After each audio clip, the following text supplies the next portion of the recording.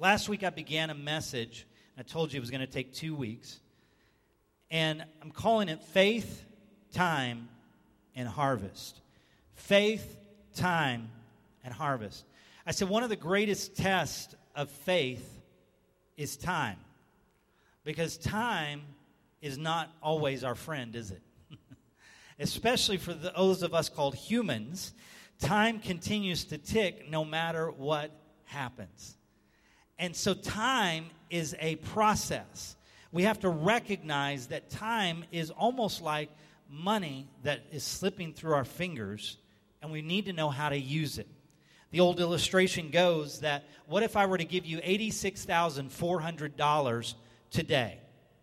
In fact, what if I were to give all of you $86,000 today, $86,400 today?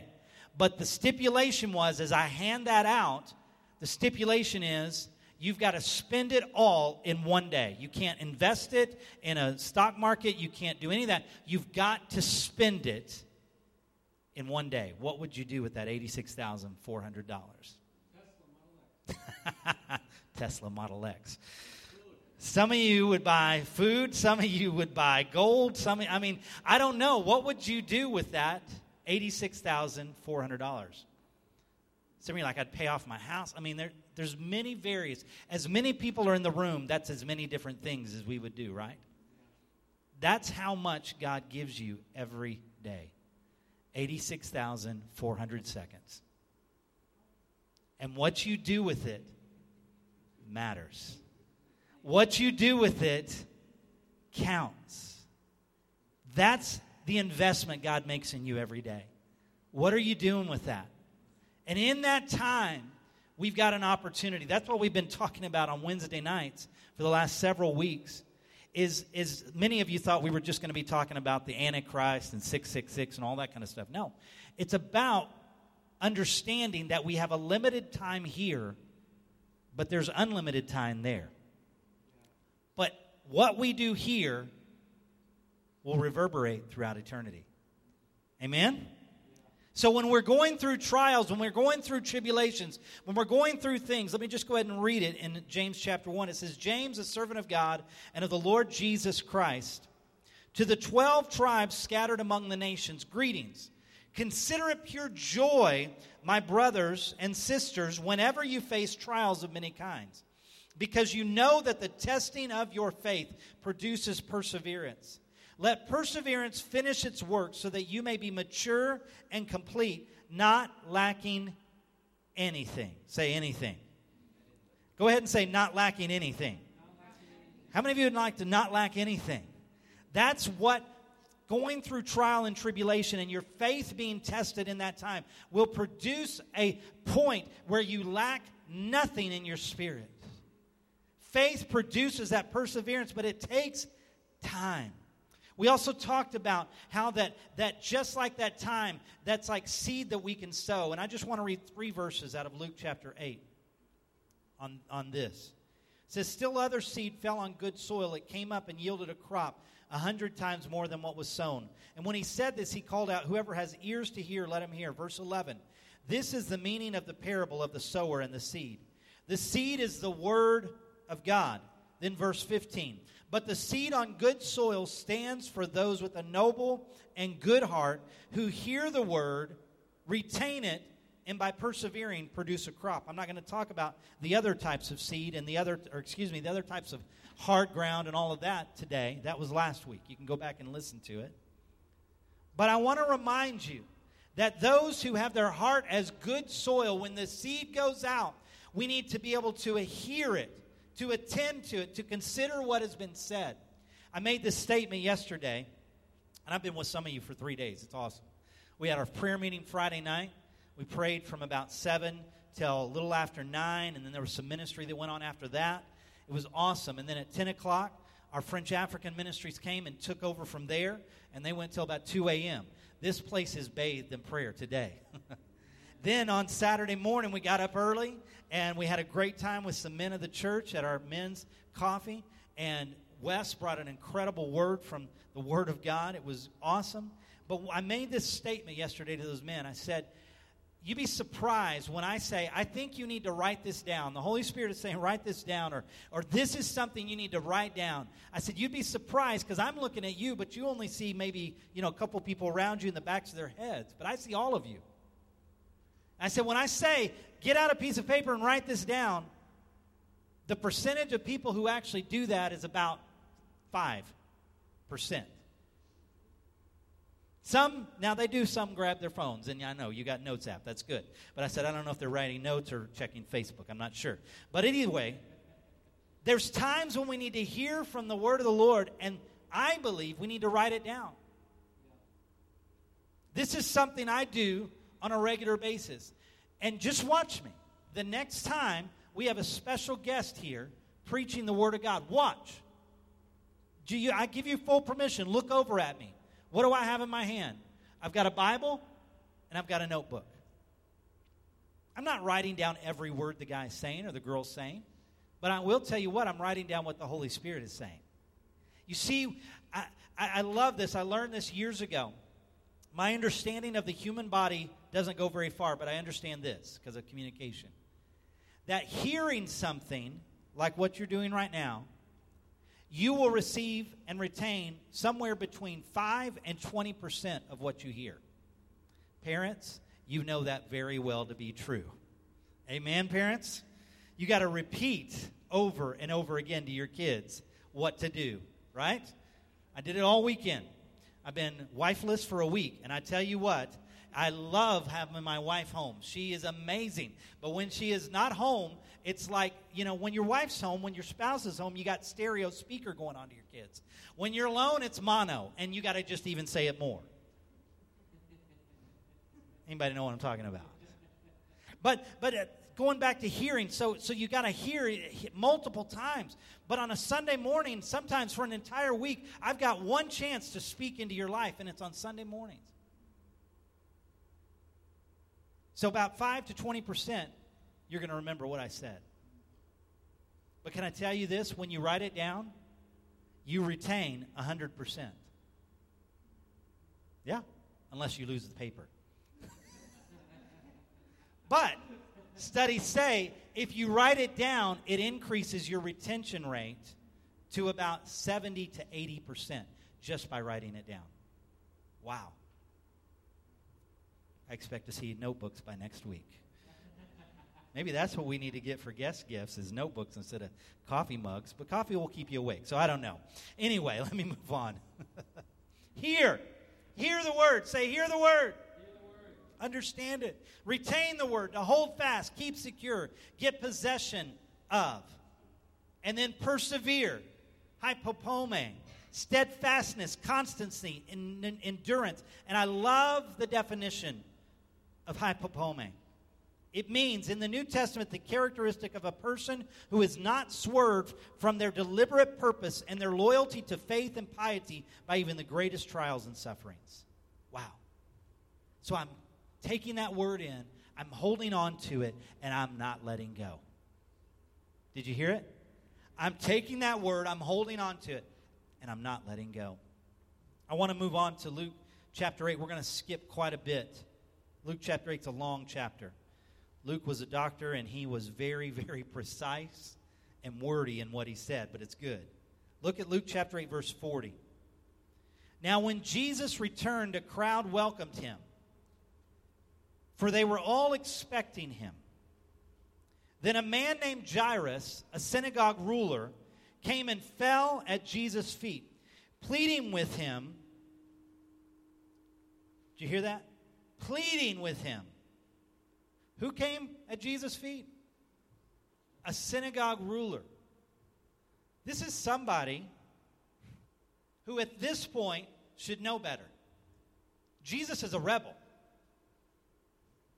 At this point in the gospel narratives, Jesus is a rebel. The Pharisees are not happy with him already. I mean, they weren't happy with him pretty much from the time he opened his mouth. But especially now that he's healed some sick, he's raised some dead, he's talked crazy about being a Messiah and all that kind of stuff. They're like, whoa, whoa, whoa. And Jairus, a synagogue ruler, should have known better than to come to Jesus for his needs. But how many of you know when you're desperate? when you're desperate. And he came to him and he pleaded with him to come to his house because his only daughter, a girl of about 12, was dying. At 12 years old, do you remember being 12? For some of us, that's been a long time ago. Do you remember being 12? Life was just getting started. I mean, you were coming alive to things. You were understanding things you didn't understand before. I mean, when you talk about Jesus, he was already teaching the teachers. But for the rest of us, we were just beginning to absorb. We were loving to read. You know, there was so much going on, and life was just getting started. Transition from adolescence to adulthood is going into high gear in many people at that time. Hopes, dreams are being born. This girl, she could do anything, be anyone she wants at this stage in her life. Even in the Jewish society that looked at a girl of 12 still being a child, but just in a couple of years being a woman. She was still at that stage of having hopes and dreams. That's what being 12 is like. Anybody remember that? But before fully experiencing life, death came knocking at her door. And her parents, as far as we know, as far as we can see from the text, only child. Her parents are desperate. Her dad, a religious ruler, had heard about Jesus, had heard what he could do. Even maybe he, with his own eyes, saw others. By this time, this is what we call in the text the year of popularity. Jesus is growing more and more popular. That's why the Pharisees didn't like him. He was growing more and more popular with the masses. People were crowding in on him. People were coming to him. And he pressed in through that crowd and came and grabbed his shoulder and said, Jesus, would you come with me? My daughter is dying. We go over to verse 42, and it says, as Jesus was on his way, the crowds almost crushed him. And a woman was there who had been subject to bleeding for 12 years. How many years? 12. How old was the daughter? 12. We'll come back to that. But no one could heal her. Now, I'm going to read between two Gospels because how many of you know to get the whole story, sometimes you got to read a little more. So Mark gives us some detail, which is unique because Mark's a smaller book. Mark wasn't always as detailed, but here he was very detailed. By the way, what I'm reading to you is found in Matthew, Mark, and Luke. When the scripture repeats itself, we need to take notice. When the scripture repeats itself, we need to take notice. So I'm going to flip over to Mark chapter 5. You don't have to. I've got it up here. But if you want to, go for it. It says about this woman, she had suffered a great deal under the care of many doctors and had spent all she had. Yet instead of getting better, she grew worse. After 12 years of suffering, this woman was slowly, literally bleeding to death. The doctors couldn't cure her. Her money had run out. She was growing worse and not better, and she was at the end of herself. And she, like Jairus, heard Jesus was in town. She saw the commotion. And then the Bible makes a very bold statement about this woman. And this is out of Mark chapter 5, verse 27 and then 28. It says, when she heard about Jesus, she thought, if I just touch his clothes, I will be healed. You know, I was studying as I was writing this message. That phrase kept jumping out at me. She thought. She thought. Say she thought. Look at your neighbor and say it's okay for Christians to think. Amen? It is. She had a thought, but I couldn't get away from it, so I decided to break open the old Greek text. And I went to my Blue Letter Bible and I opened it up, and I saw there something very, very interesting. The word thought, the Greek word thought, is actually the word lego. And it's spelled exactly like you could imagine, L-E-G-O. Not Lego my ego, but Lego like the building bricks. And the word means to say, to speak out, to speak of, to mention. The word thought means actually to speak. So go with me here. Have you ever had such a powerful thought that no matter who was around, you spoke it out? So you need to understand this. When the Bible says she thought, of course, every word that comes out of our mouth first goes to our brain, unless you're a teenager. But otherwise, every thought, everything that comes out of our mouth goes through our brain first. But the Bible is quite literal. So this is literally what happened to this woman who was bleeding to death. She had spent everything she had. She was desperate. And the Bible says, as she was watching Jesus pass by, she said, if I can just touch him. If I can just touch him. Now, you need to understand a little bit of Jewish understanding here, but not a lot. We're not talking about, come here, Bill, can you come here? You don't got anything in your lap, so come here. Stand right here. Yeah, give it up for Bill. Bill's been my friend for over a decade, so I can do this to him, okay? But it wasn't like, if I can just grab his garment. That wasn't what it was like. Now, you have to imagine, I know this is tough, but you have to imagine Bill with a robe on, all the way down, right? And what they were saying was, if I can just touch the hem of his garment. Why the hem of his garment? Because Jesus was considered a great teacher. Even a priest before God. Not an Aaron. Of course, we know biblically he was. But at this time, he would have had teacher's clothes on. And at the bottom of those clothes would have been his prayer shawl, wrapped around him and hanging out. Maybe you've seen that before. And at the bottom of that prayer shawl, of his cloak, were tassels. Tracking with me? And each tassel was designed by God so intricately. And those tassels had even healing. We'll see that in a minute. Were considered part of the healing process of God. I'm not saying they were magical. I'm just saying they were considered part of the healing process of God. Thank you, Bill. Appreciate it.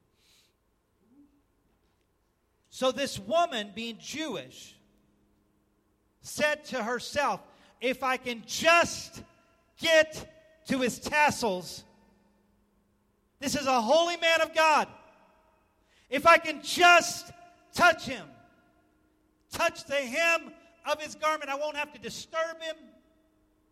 I won't have to come out. I mean, I don't want to be gross, but think about this. She'd been bleeding constantly for 12 years. How do you hide that? The shame, especially in the Jewish society, the shame of that. Although she didn't deserve that. Come on, somebody. But the society put shame on people who had constant sickness because they said you must have done something to make God angry.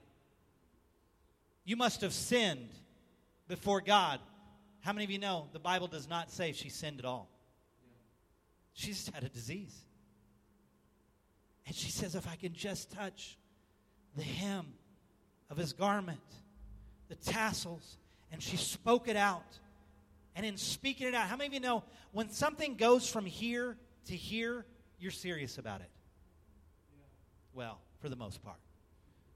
Joseph wanting a Tesla Model X, yeah, that may be the desires of his heart coming out. But I mean, I'm telling you, when you begin to speak something, you're serious about it. And in that moment, she committed herself. She said, I'm going to go to him. I'm going to get to him. This unnamed woman had this crazy thought. She spoke it out. And then Scripture says, look at Luke 8, 44 and 45. She acted on it.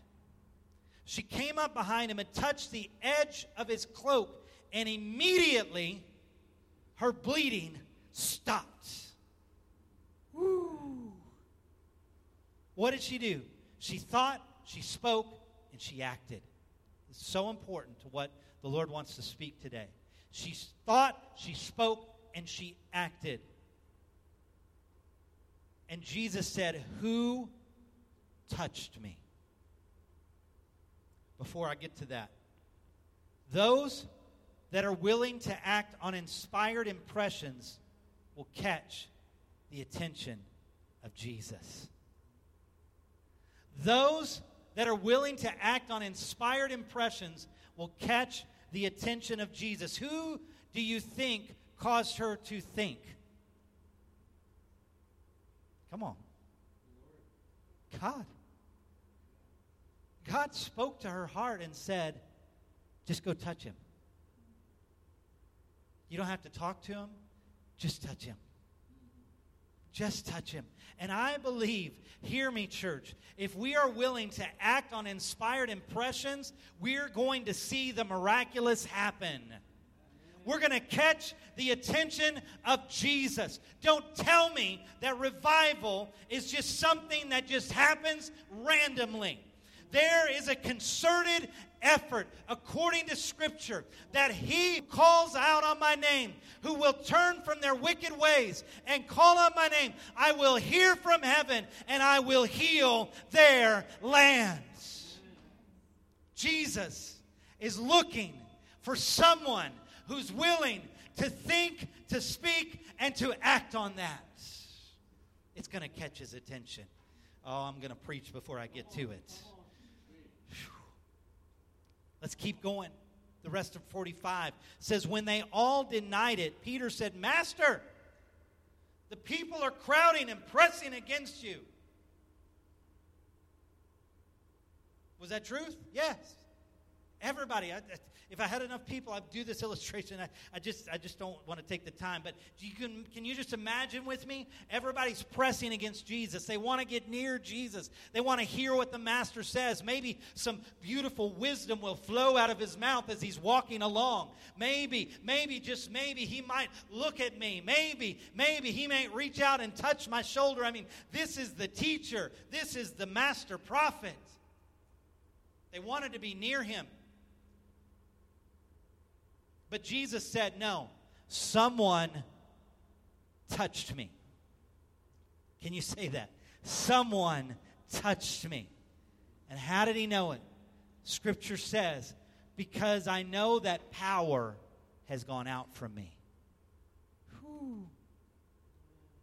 Don't tell me that laying hands on the sick is an antiquated way of praying for people. I believe that power goes out from him who believes. Oh, I'll get back to that another time. I'm telling you, Jesus had power flowing through his veins, but it was the woman who received the power. Everyone else was pressing in, but no one was touching him. Everyone wants to be near Jesus, but not all are willing to touch him. Can I tell you what I fear about our generation? This is what I fear about our generation. Oh, Jesus, he's so cool right now. Oh, yeah, man. Worship, man, that's the quickest selling, fastest growing genre in music right now. We want to be near Jesus. Oh, come on. I'm willing to pay $100 to go to this worship band's. Sorry, I don't want to mess. But I'm willing to, because I just want to hear the best music. And I just want to be near Jesus. But do we want to press in and touch him? There's a difference. You see, the difference between the crowd and the woman is the crowd just wanted to be around the latest thing. The woman was desperate to live. May I submit to you that we need to maintain an attitude of desperation in our pursuit of God. We must maintain an attitude of desperation in our pursuit of God. Oh, but Pastor, I know you're watching on Facebook, so this is only for you, not for anybody in this room. Oh, but Pastor, I show up to church once or twice a month, and you know what? It's tough for me to get there. The kids, they got to be fed. You don't know the pain to feed the kids by 10 o'clock in the morning. It's tough.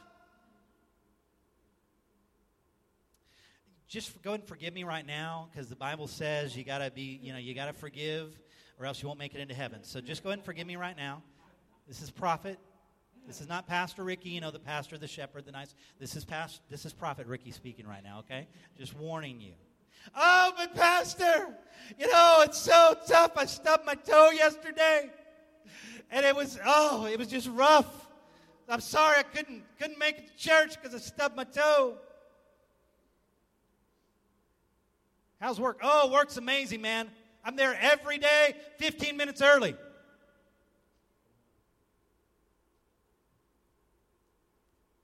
How desperate are we for God? I'm not trying to put a guilt trip on anybody, but if God does it, as the old saying goes, that the shoe fits, wear it, and then go before God. That's up between you and God. But I'm telling you, there is a general thing in the American church today that says if it's not convenient, then it's not for me. I'm just going to say it. Pursuing God will never be convenient. Because we don't come on our time, we come on His time. Oh, it's quiet in this great cathedral today. I love it. God, break our hearts. Can I just tell you, this thing that Joseph went to, the sin, has just messed me up this week. I wasn't even there. I only watched a few hours online, live, out of the 12 hours. But it's messed me up. Why? Because I saw a generation willing to do whatever it took to be in a stadium, to not hear the latest speakers, to not hear the latest worship band, but simply to gather to call out on God for a new evangelistic, missional movement in our day and our time. That group of 58,864, how many ever that were gathered actually in that stadium, were simply calling out to God. My heart broke as I saw men and women of God that I highly regard, and I look up to these guys. I admit it. As I watched them on that stage line up, in fact, almost 3/4 of them, Joni and I counted, almost 3/4 of them have physically laid hands on us over the years because of being in different conferences and places. And these guys, we're talking about guys and girls that are big, that aren't just leading a church here or there, they're leading entire movements around the world. And as I watched, and not one of them got up there and said, "Hi, my name is, here's my books, here's my CDs, here's the stuff." But as they got up there and as they encouraged the crowd and as they said, "Let's serve God, let's go after God, let's seek God," and as they simply prayed. And I said, "God, you're doing something." Because the day of the I don't even know what to call it. But the day of the fan Christian is over. Fandom is over. It was never in vogue in the kingdom of God. Never. Jesus, as you'll see in a minute, would even tell people, don't say anything to anybody. I know I just raised the dead, but don't tell anybody.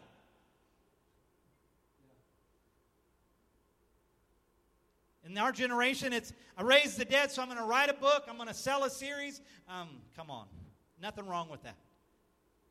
I'm just saying we've got to get to the place that we are so desperate for God that we're willing to give up whatever we got to give up. We're willing to go up whatever we got to go up. We're willing to press through whatever we got to press through. I got to be honest with you. If this is you, that's okay. It's between you and God. But I'm so disturbed when my brothers and sisters that are pastors tell me I don't have to go anywhere to get revival.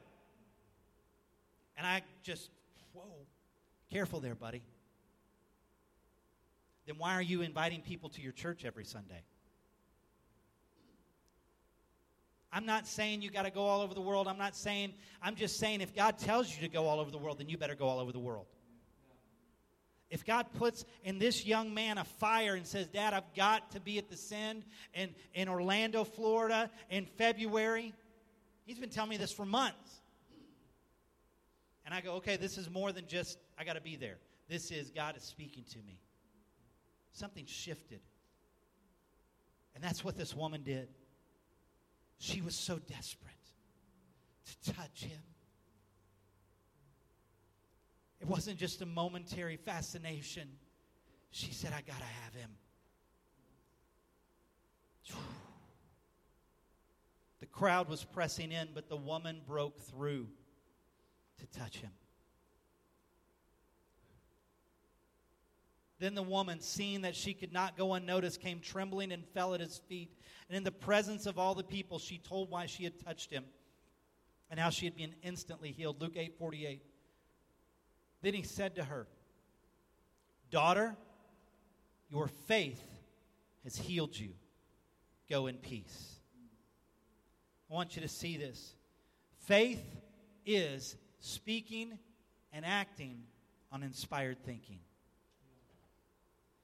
Faith is speaking and acting on inspired thinking. How do I know that?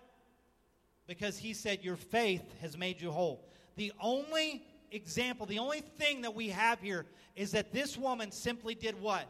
She had a thought, she spoke it out, and then she acted on it. And Jesus defined that as faith. Some of us have this weird thinking of faith. I got to crawl on coals to get, there's religions that I just got to crawl on coals so that I can show my worth to a God. Jesus doesn't require that. Aren't you glad for that? Otherwise, we'd be all burned up, right?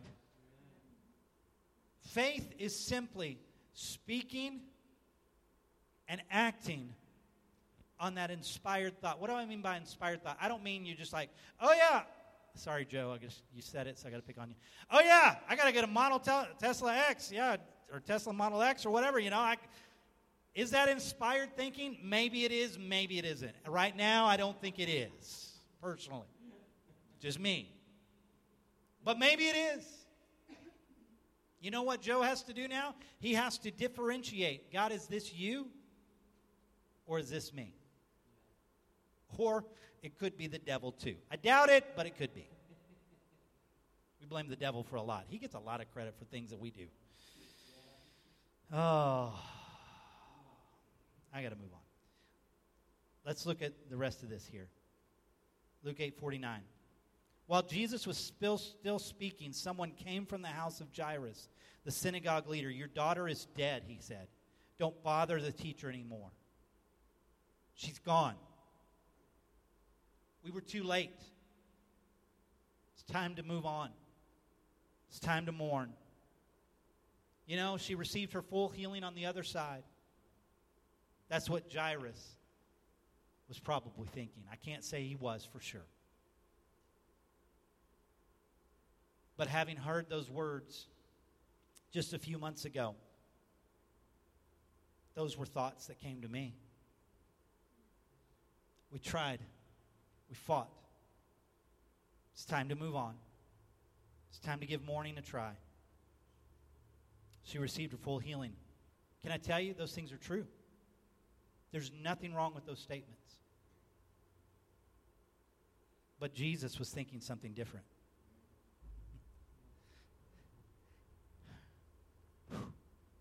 Hearing this, Jesus said to Jairus, don't be afraid. Just believe. I like how one translation says it. Only believe. And she will be healed. What was he saying? He was saying the same thing that the woman did. Don't be afraid. She had to fight through her fear. Only believe, and she will be healed. Transforming faith takes transformational thinking. You see, I dare say that there's not a person in this room who doesn't want to see the miraculous. I mean, it's part of us. If you're a living, breathing Christian, then there's something about you that wants to see the miraculous. And if you're a sinner in this place, there's probably something about you that wants to see the miraculous. How do I know that? Go to the movie theater. What are the top-selling movies right now? Are they the horror flicks? Are they the blood and gore? No, you know what they are? They're hero movies. They make billions of dollars. Why? Because it's innate in us. We want to see the good survive and thrive. And we want to see some supernatural action in the meantime.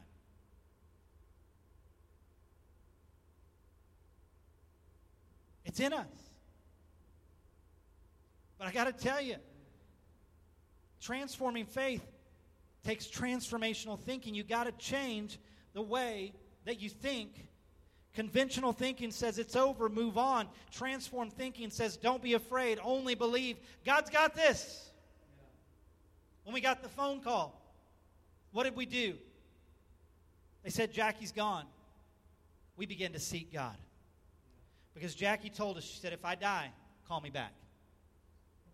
So we did for 2 hours. In Montana, in Texas, in other places, we all began to seek the face of God. Why?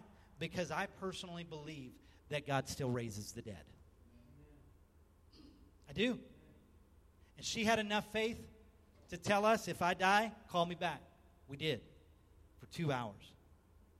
And then all at the same moment, we all felt the same nudge from the Holy Spirit. She decided to stay.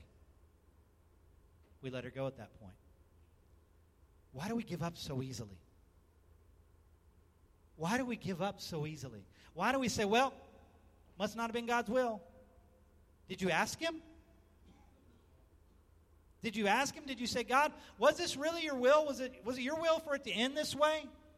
Was it your will for this relationship to end this way? Was it your will? I've got a friend of ours that right now is still believing God for her relationship with her husband, who they've been divorced for a year.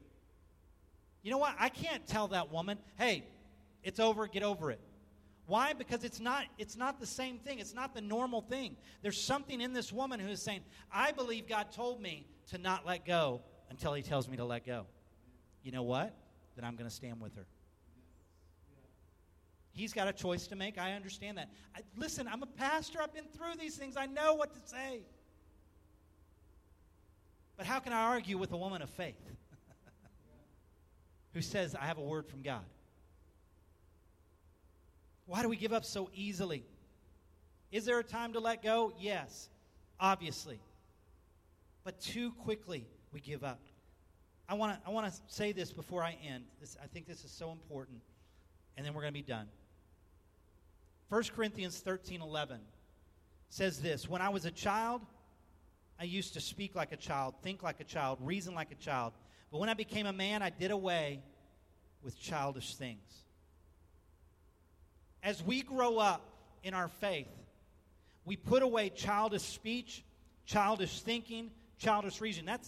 Hopefully that's what we do in our physical life, amen? Hopefully my 6-year-old will not continue to think like a 6-year-old, act like a 6-year-old, reason like a 6-year-old when she's 26.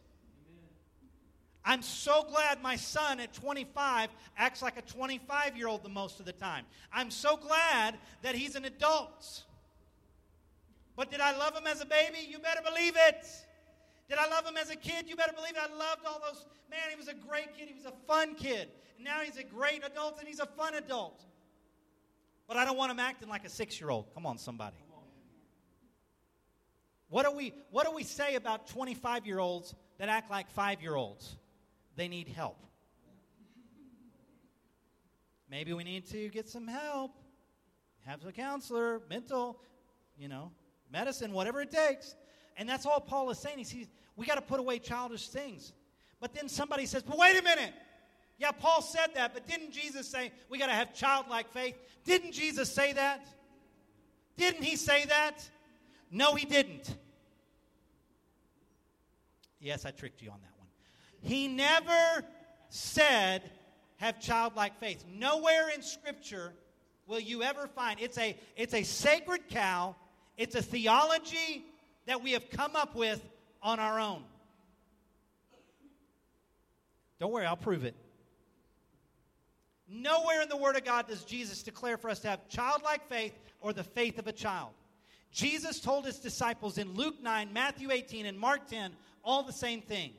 He said that we must become like children to enter the kingdom of God. And he was saying this to disciples who were arguing about who was the greatest. So what was Jesus saying? He was saying we must be born again. How can you come into the kingdom of God unless you've first been born again? We got to become like a child. And we must come in humility and innocence to God to enter into his kingdom. You can't come into the kingdom of God full of pride. And so Jesus said, dudes, see this child? See how innocent, how humble he is? You need to be like this to get into the kingdom of God. I know I'm messing with some of you right now. Some of your transformed thinking is shorting out right now. Go ahead. Tell me. Just look in the Scripture. Study it out. If you find it that Jesus said, have childlike faith or have the faith of a child, please show it to me so I'll correct it next Sunday. And I'm humble enough to correct it. But I had to be corrected. That's why I'm passionate about it right now. Because when I was corrected, I said, Holy Spirit, I'm so sorry. I don't know if I've ever said those words, but if I have, I'm so sorry. Why? Why is this important? Because our faith was not designed to stay like a child. Our faith was designed to grow and mature from a seed to the largest plant in the garden. Some people think that even when Jesus said, have faith, even if faith is a mustard seed, then you can say to this mountain. What was he saying? He was saying that faith, because he goes on and teaches it, that faith is a seed and seeds grow. Yeah. Our faith was never meant to stay in childlike form. You see, we need maturity in our thinking and complete dependence and obedience like a child in our faith. We need maturity. The Bible says, be sober.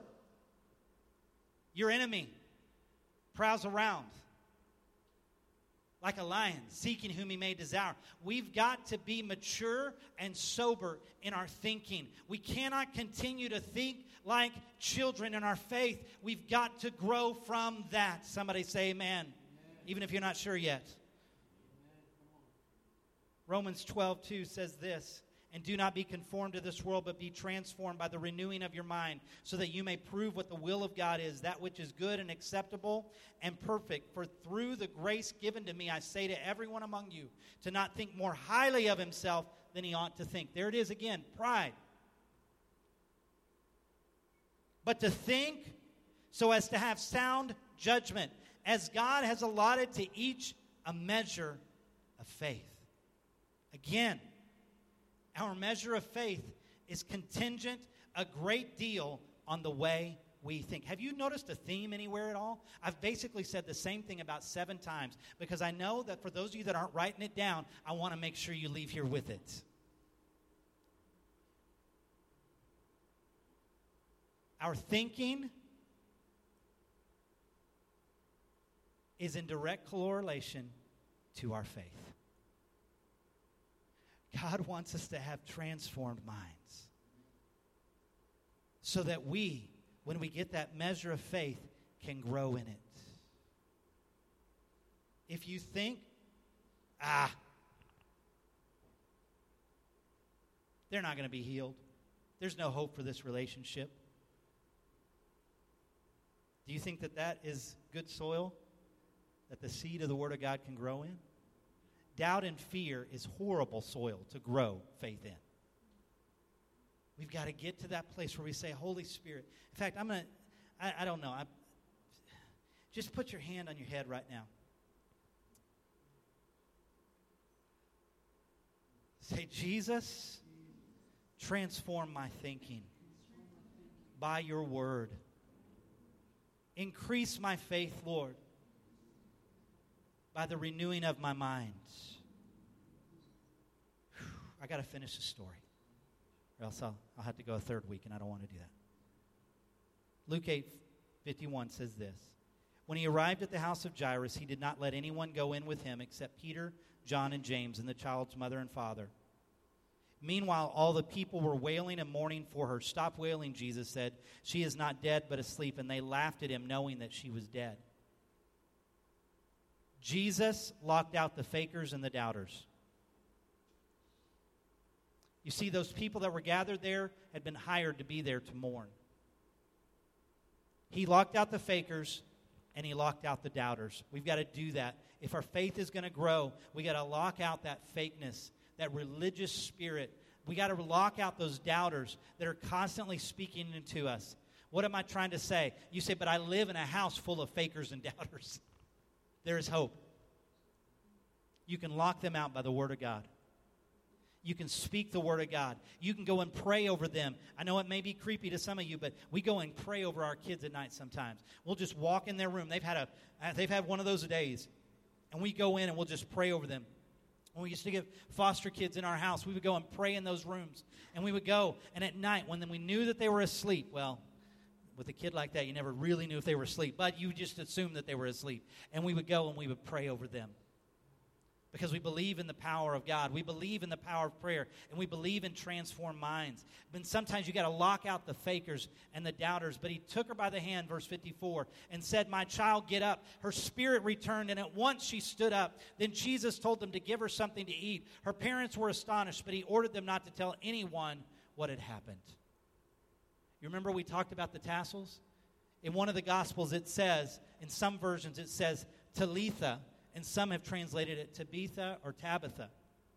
But really, Talitha is not a name. Because you know those tassels that we talked about? You know what those are called? Talits. So Jesus took the talit and he placed it in this little dead girl's hand. And he said, little girl with the talit in your hand, get up. Get up. The same talit that the woman touched the daughter. So what am I going to start doing? I'm going to start selling prayer shawls from now on, and we're going to have talits, and we're going to have talit nights where everybody's going to come and touch the talit. No. No. What are we going to do? We're going to reach out and touch him. We're going to tell others, you don't have to go through a religious form anymore. You can come to Jesus. And you can reach out and touch the hem of his garment. We're going to come in the name of Jesus and say, little girl, you're 12 years old. It's not your time. Get up. Get up.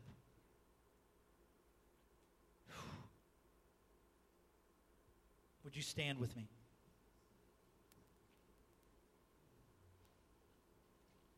The number 12. In verse 1 through 3, it was the number of the disciples. There were times through Scripture where he would say disciples, apostles, but there were other times he would say the 12. And in Luke chapter 8, he says the 12. Jairus' daughter was how old? 12 years old. How many years had the woman suffered? 12. You think that's coincidence? It's repeated 3 times. Through 3 Gospels. I don't think so. And as I was studying, you can take this or leave it, but I'm taking it. As I was literally studying 2 weeks ago and preparing for these messages, I heard the Holy Spirit say this. New Day Church is 12 years old. You'll be 13 later this summer. We're 12 years old. And I got to tell you, we may be in that awkward phase of adolescence. But let us not lose the sense and wonder of the glory of God. Let us enter the kingdom of God like a child with humility and complete dependence on Him.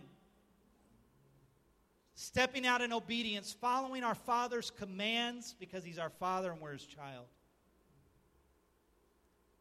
I want when people see us to think, if I can just touch Jesus, that they emulate. I don't want them to touch us. I want them to touch Jesus in us. Let's lock out the fake religion, the doubt, the fear, and let's enter into the places where others have declared death and begin to decree life. Let's be a place of hope. Let's be a place of life and transformation because we're transforming our minds by the renewing of our minds through the Word of God, through the Holy Spirit, and out of that, we're going to see transformation happen. I want us to grow up. I know you've been wanting to say this to somebody next to you for a long time. Would you just look at them right now and say, grow up? You've been wanting to say that. Would you just grow up?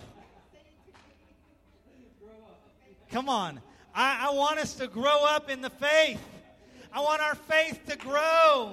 I want our faith to be strong. I want our faith to be like the tree in the garden. Come on. And if you're at the seed stage, I'm not going to mock that. I'm going to say, praise God. Let's water that. Let's fertilize that. Let's get the Word of God mixing up in all of that soil. And let's get growing. Some may say, oh, you're 12 years old, you're dead. Come on, look at New Day Church. You haven't realized all the dreams and the visions that you've spoken. You haven't seen all the dreams and visions that you've written down. I am here to tell you, we may be 12 years old. There may be in a times when we were even bleeding out. But I'm telling you, God is the healer. God can raise the dead. God can move on your situation. God can move in you. And we can see our faith grow. So much so that others come to rest under the tree. What does that mean? They're saying, I want to come. And while my faith is growing, I need a little shade. Oh, I know, some of you scholars, yeah, there's also birds that come and try and rest in there. Little demons that try and come and sow seeds of discord, but the tree's too strong. Have you ever seen a bird take a tree down? I haven't. Maybe you have. I haven't. Can we just lift our hands? I got to be honest with you. I should know, but I don't know how to end this. So just raise your hands and say, God, I want to grow. If you've got faith like a mustard seed, then just say that. Say, God, you know my faith is so small right now, but you promised me that even small faith could do mighty things. So, God, I'm going to stop listening to the voices of doubt and fear and shame and religion, and I'm going to start walking in the fullness that you have for me. God, I come before you right now. God, and I ask in the name of Jesus that you would grow our faith, Lord. God, that as the Word of God comes in, as the Word of God fills us even today and mixes up with us, God, that there would be such a powerful move of your Spirit. God, we don't just want to see this because we want to grow and we want to have more people to worship with. No, God, we want your kingdom to come, your will be done on earth as it is in heaven. We join our voices with the 58,000 voices from last weekend, and we say in the name of Jesus, let another great awakening hit this land.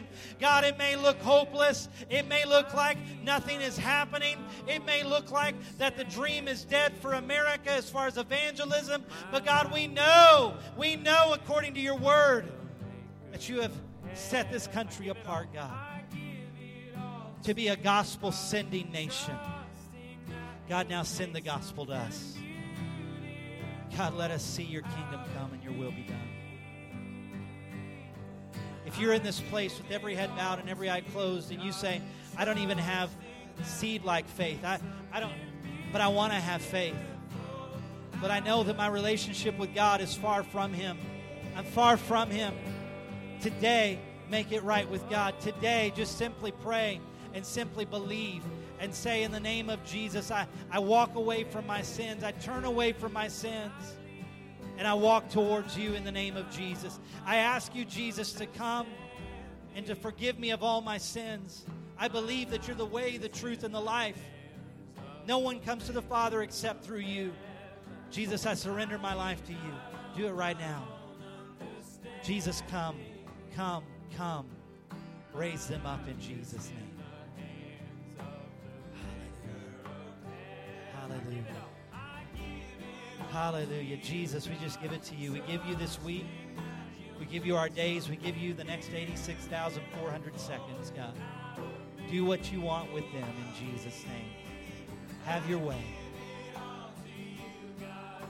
Hallelujah.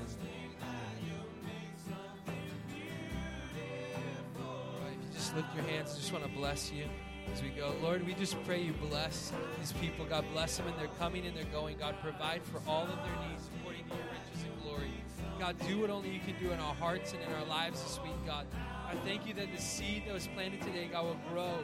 God, 100-fold, that would take it, God, that we would just walk in the transformed mind, God. We walk in the mind of Christ this week. And Lord, that we would just walk by your suit, listen to your voice, hear your voice, speak it out, and act on it, Lord. In Jesus' name, we thank you, we praise you. Let faith arise in our hearts. In Jesus' mighty name, amen. Amen. God bless you guys. We love you, and we'll see you later. Hope to see you on Wednesday.